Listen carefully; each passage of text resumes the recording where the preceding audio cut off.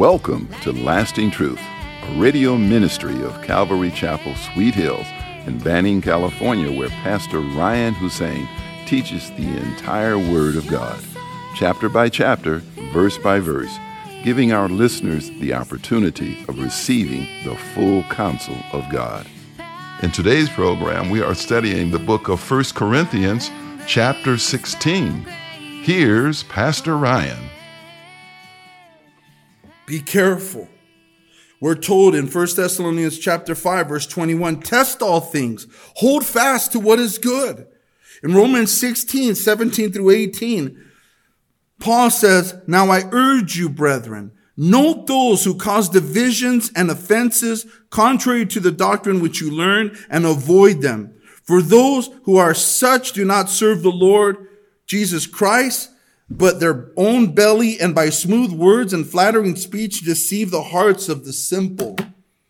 Mark and avoid. When he says mark, he means to mark. Like, don't pretend you don't see them. And that's going around in the church. Oh, everybody's good. Every church is good as long as you're worshiping. They come up with, no, you have to test all things. Are they adhering to the doctrines of Christ or are they not? I remember going to Pastor Chuck's last conferences, senior pastor conferences at Marietta Bible College. And he was asked, like the last 3 years of his life, what he thought the Calvary Chapel movement would, or what would happen to the Calvary Chapel movement once he died and went home to be with the Lord. And he had a confidence that God is sovereign and he'll take care of the movement. We believe that. I agree with that. But before he can even get to answering, he would begin to weep. When he was asked about the question, what do you think is going to happen to the Calvary Chapel movement? He would sit there and then just begin to weep. Chuck said, I'm sorry, fellas. I've never been a crier. I was never that guy. But he would just weep. I believe it's because he knew that once he was gone, things would not stay the same with the Calvary Chapel movement. The Apostle Paul, in his departure, I believe to the Ephesians, I'm a little fuzzy this morning, in Acts 20:29, he said, for I know this, that after my departure, savage wolves will come in among you, not sparing the flock. So Paul knew that after his departure, savage wolves would come in, not sparing the flock. Pastor Chuck would cry. For those of you who don't know, there was a split with the Calvary Chapel movement. And we're with Calvary Chapel Association. It's the guys that have stayed the course, who believe in the work of the Holy Spirit and honoring the whole counsel of the Word of God. And then the other group is the CGN, the Calvary Global Network. And they're not adhering to this. They may tell you so, but they're not. They're allowing women teachers, and their leader has encouraged Calvary Chapels to just summarize the Old Testament, to not read through it, to take it easy on the rapture, stop talking about it so much. So they went off a different way, but they have kept our name. So I can't just say, yeah, go to the Calvary there. Check them out. See if they're Calvary Chapel Association or see if they're global. Why does it make a difference? Some might say. I just gave you scripture. It matters. It matters. It matters. Truth matters. And in these last days, we're called to watch, to be steadfast. So if any Calvary Chapel pastor tells you, oh, we don't get into all that, we just preach Jesus here, that's their way of saying, I'm afraid, and yes, we're global. That's why we have it on our website. You can look, it says CCA. So you know what you're going to get. Just like when you get to In-N-Out, you know what you're going to get. You ain't going to get a Whopper. These things matter to God. That's why he said, mark them and avoid them through Paul. But God is good, and there is the sovereignty of God that he's going to keep churches solid to the end, I believe. And so you just got to be careful nowadays. The good news is that there's about 2,000 guys that are Calvary Chapel Association. And it's dwindling on the other side. They're woke. They're all about, all of these social woke stuff. And so we pray that they find their way back. But we're called in these last days to watch and to stand fast in the faith. Be strong. Be brave. Act like a man, as we talked about last week. The Bible says to grow in your maturity. And the only way that we can walk and grow in maturity is through the Word of God. It's through the Word of God. The only way we're going to discern what is right and what is wrong, it's through the Word of God. Only through the Word of God. You want to know what's right and what's wrong. You want to discern, it's through the Word of God. If we want to be foolish, if we want to be blind, if we want to know, if we don't want to know where we're going, don't read the Bible. And you'll just go in circles like the Israelites for 40 years in the wilderness. But if you walk with God, you'll know the way. Verse 14, he says, let all that you do be done with love. All that you do be done with love. This verse, of course, causes me to fall on my face before God and say, forgive me, Lord, for my lack of love.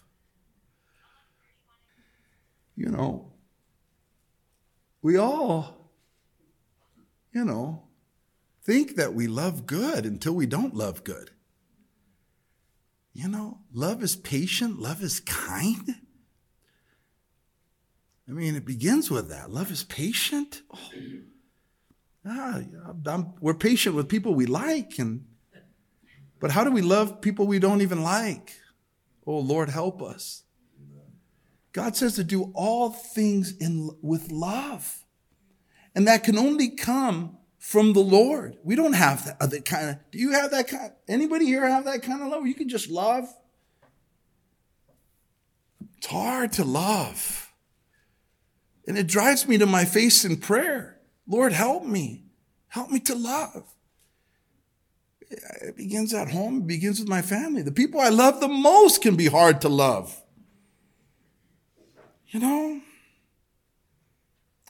It's like they say the closer you get to Christ, the more sin you realize you have. And it's like, oh my goodness, if there's anything that I'm asking for, it's probably two things. It's purity and love. Purity and love. Lord, those two. Purity and love. And you just got to keep seeking him for it. That's why Paul says, pray without ceasing. That's why the Lord said, pray lest you enter into temptation. It's only through God's power that we can love and forgive and care. Before he went to the cross, he says, this is a new commandment I give you, that you love one another as I have loved you. That's like his last dying wish to his disciples, was that they would love one another. And so God says it here. Whatever you do, let all that you do be done in love. 1 Corinthians 13 famously says, though I speak with the tongues of men and of angels, but I have not love, I have become sounding brass or a clanging cymbal. And though I have the gift of prophecy and understand all mysteries and all knowledge, and though I have all faith so that I can remove mountains, but I have not love, I am nothing. And though I bestow all my goods to feed the poor, and though I give my body to be burned, but I have not love, it profits me nothing.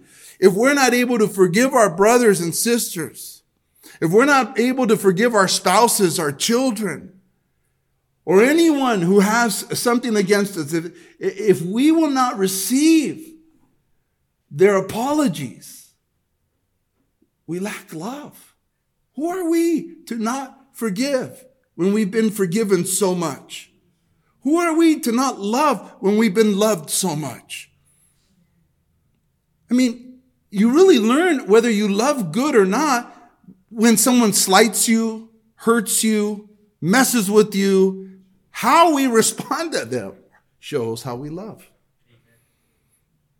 I mean, we might as well just pray for the next 2 hours. Because that's right. Oh, as long as everything goes right my way, the moment I'm slighted, the moment I think there's something up with them and me, it's like, it becomes more difficult to love. But through Christ who strengthens us, we can do all things. He's looking for us to love. One of the greatest compliments we get here is that our church has a lot of love. And it's true. It's the most loving church I've ever been to. I am biased, but still. It's not because of me. It's because of the Holy Spirit and all of you guys. It is so loving here. There's a lot of criticisms too, but love is not one of them. There's a lot of love here.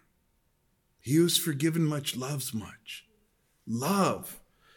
Peter tells us in chapter 4 of his first epistle, but the end of all things is at hand. Therefore be serious and watchful in your prayers, and above all things have fervent love for one another, for love will cover a multitude of sins. Be hospitable to one another without grumbling. As each one has received a gift, minister it to one another as good stewards of the manifold grace of God. When Peter said, asked the Lord, how many times should I forgive my brother? 7 times. And he thought that 7 times in a day is pretty good. And the Lord said 7 times 77. And they thought about it for a while. And the next thing they asked the Lord was, teach us to pray as you do. Because if there's any hope for me forgiving my brother 7 times 77, I better learn how to pray. And that's true. We get to test our Christianity by how patient we are with one another. Some people still, you say the wrong thing, or they have a misconception, or they think you said the wrong thing. Oh, I'm taking my ball and I'm leaving. What is that? That just tells us that we've spent no time with the Lord that's adequate. Where we can just take our ball and say, I'm leaving. It's like, okay. Where are you going? To the desert. What direction? In a circle. For how long? 40 years. We got to love like he loves. Amen? All right. So we got it. I urge you, brethren, you know the household of Stephanas, that it is the first fruits of Achaia, and that they have devoted themselves to the ministry of the saints. I love that. He says to the Corinthian church, you know Stephanas, you know that brother. His household, his family, they're the first fruits of the church in Corinth. That meant 4 years prior, whenever the Apostle Paul made it there and preached the gospel, Stephanas and his family believed. And it said that they were devoted from that day on to the ministry of the saints of the church. They ministered, they cared. They opened up their house for Paul to be with them. They were the first fruits of that church in Corinth, which is now flourishing, has grown and is being blessed. Paul says, but you know, brother Stephanas began with his family. I urge you, he says to them, to submit to their authority. Stephanas, it says that he was devoted. The King James, it's awesome. It says that they addicted themselves to the ministry of this. They were addicted to serving the Lord. I love that. They were devoted to serving the Lord. I look back at our history of our church, and it's a blessing to see my brothers and sisters who were there in the early days. Man, nobody was coming to our church. Very few. The ones that hung in there with us, thank God. Something special about that. God is creating new relationships, And if he should tarry, we'll be able to say, well, remember this and remember that. You have dear friends that have known you for a long time. And you know that when you run into them and you haven't seen them in a long time, it's super special because there's a familiarity between you and them. They knew you back in the day. You just embrace and there's a love. Paul, within the ministry, that happens because the church is a family. The church is a family. I'll run into people and say, man, remember you were at I think of Lorena's family. Darlene. Now I'm going to name everybody because you didn't name me. I'm taking my ball. Lorena, Darlene. It's special. It brings me to tears, when I think of you guys that believed. It's a weird thing planting a church. It's a weird thing. When people believe in the Lord in you, it means something. And they dealt with poor sermons and poor leadership. And they hung in. They believed. Lack of patience and pride and all these dumb things. Breaks my heart, the family of God. It's so sweet. But he's building new stories. In Zechariah 4:10 it says, for who has despised the day of small things? He's building new relationships. I love you all. We're all part of the body of Christ. And everyone here has a special place in this church. It says here that they were they had devoted themselves to the ministry of the saints. They were addicted to it. And he says that we should submit to such. And to everyone who works and labors with us, those who serve, those who labor and works, that there should be a common submission, a common likeness of mind. And I there's room for all of us here. And I think that when we serve the Lord, there should be a certain amount of contentment when you start serving. Contentment. I'll do whatever's needed. This is my gift, but this is kind of what I think. It's okay to say this is my gift. My gift is this or that or the other. I think this. But to have the attitude of contentment, but I'll do anything for my King. Whatever's needed. Because that's biblical. It's biblical. And if we all have that attitude, God is blessed, and God eventually moves people to their place of expertise or calling or talent that he'll get you there. He will. He's faithful to get you there. But if we look at our Lord's example, he girded himself, got a basin of water, got on his knees, and he began to wash the disciples' feet. What expertise is that? What talent is that? Where in the Bible does it say, I have the gift of feet washing? He just did it because their feet needed washing. It's a contentment that says, it's better to be a doorkeeper in the house of the Lord than to share in the spoils with the wicked. I've been forgiven for so much sin. I'll do anything. I'll clean toilets. I'll clean restrooms. I'll do parking lot. I'll do anything. Anyways. Does that make sense? Hopefully.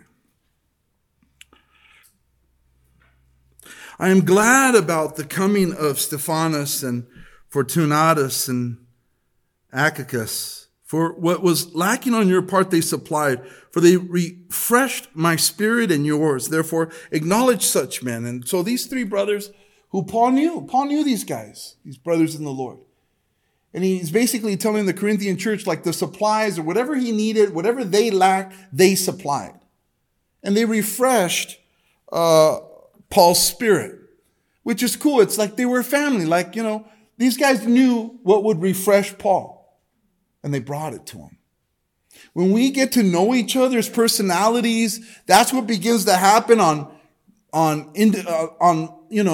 small levels amongst ourselves. We all have different personalities, but we're all part of the body of Christ. The more we fellowship with each other, the more we serve together, we learn how to minister to one another in a way that refreshes each other's spirit. Does that make sense? It's like having various children. You can deal with one child this way, but if you say the same thing to this other child, they might flip out. So it's just what refreshes them, what works. The Holy Spirit's King who can just, help us to minister to people in the right way.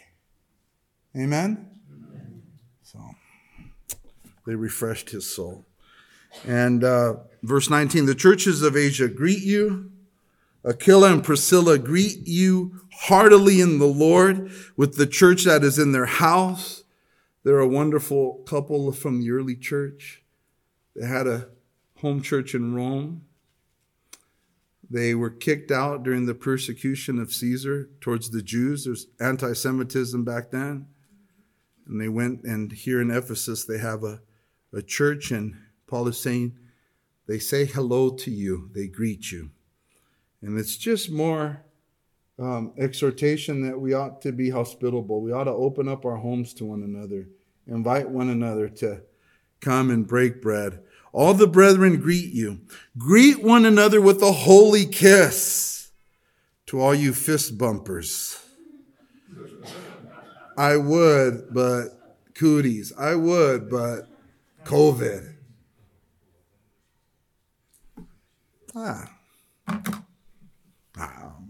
guess that's just me saying that is enough for, I used to kiss my homeboys back in the day, mafioso style, on the cheek. So to me, I've always been affectionate, so I've had to let the Holy Spirit guide me in that as well. And, I don't kiss the sisters, but brothers, some of you I do kiss from time to time. But who cares? It says in the Bible, greet one another with a holy kiss. Be affectionate. We're going to be with each other for eternity. Our fellowship doesn't end here. We're literally going to be with each other forever. Forever. Mm-hmm. All the brethren greet you. Greet one another with the holy kiss. The salutation. And none of you youth better be kissing anybody. Let me just say that. Okay? While I have you here, the Bible says, do not awaken love until it's time. This is a church. So we got to watch all the little hoodlums that come in. The Lord said to me, you're going to be my wife. That's why we need good parents to help us watch these lambs. You know what I mean? Right? That's what a church is. It's a hospital. There's going to be hurt people coming in. There's going to be people who, no moms, no dads, no manners, some people, I remember we used to have our midweek study in my home, and one of the kids, man, one of the teenagers, man, he, you know what I mean? I'm from the hood, but you don't do that. He put his feet on my wall, his foot, like that, in my living room. You know what I mean? So I walked by him and just, bah! I smacked it down. Thank you for joining us today at Lasting Truth Radio. If you're in the area, come out and join us for Sunday services at 8:30 a.m. and at 10:30 a.m. or Wednesday evenings at 7 p.m. We are located at 3035 West Nicollet Street in Banning, California. You can also find us on YouTube or Instagram. If you would like to donate to our program, please do so on our website at ccsweethills.org and hit the online giving tab. We hope you will continue to tune in as we journey through the entire Word of God with the teaching of Pastor Ryan Hussein at Calvary Chapel, Sweet Hills. We adore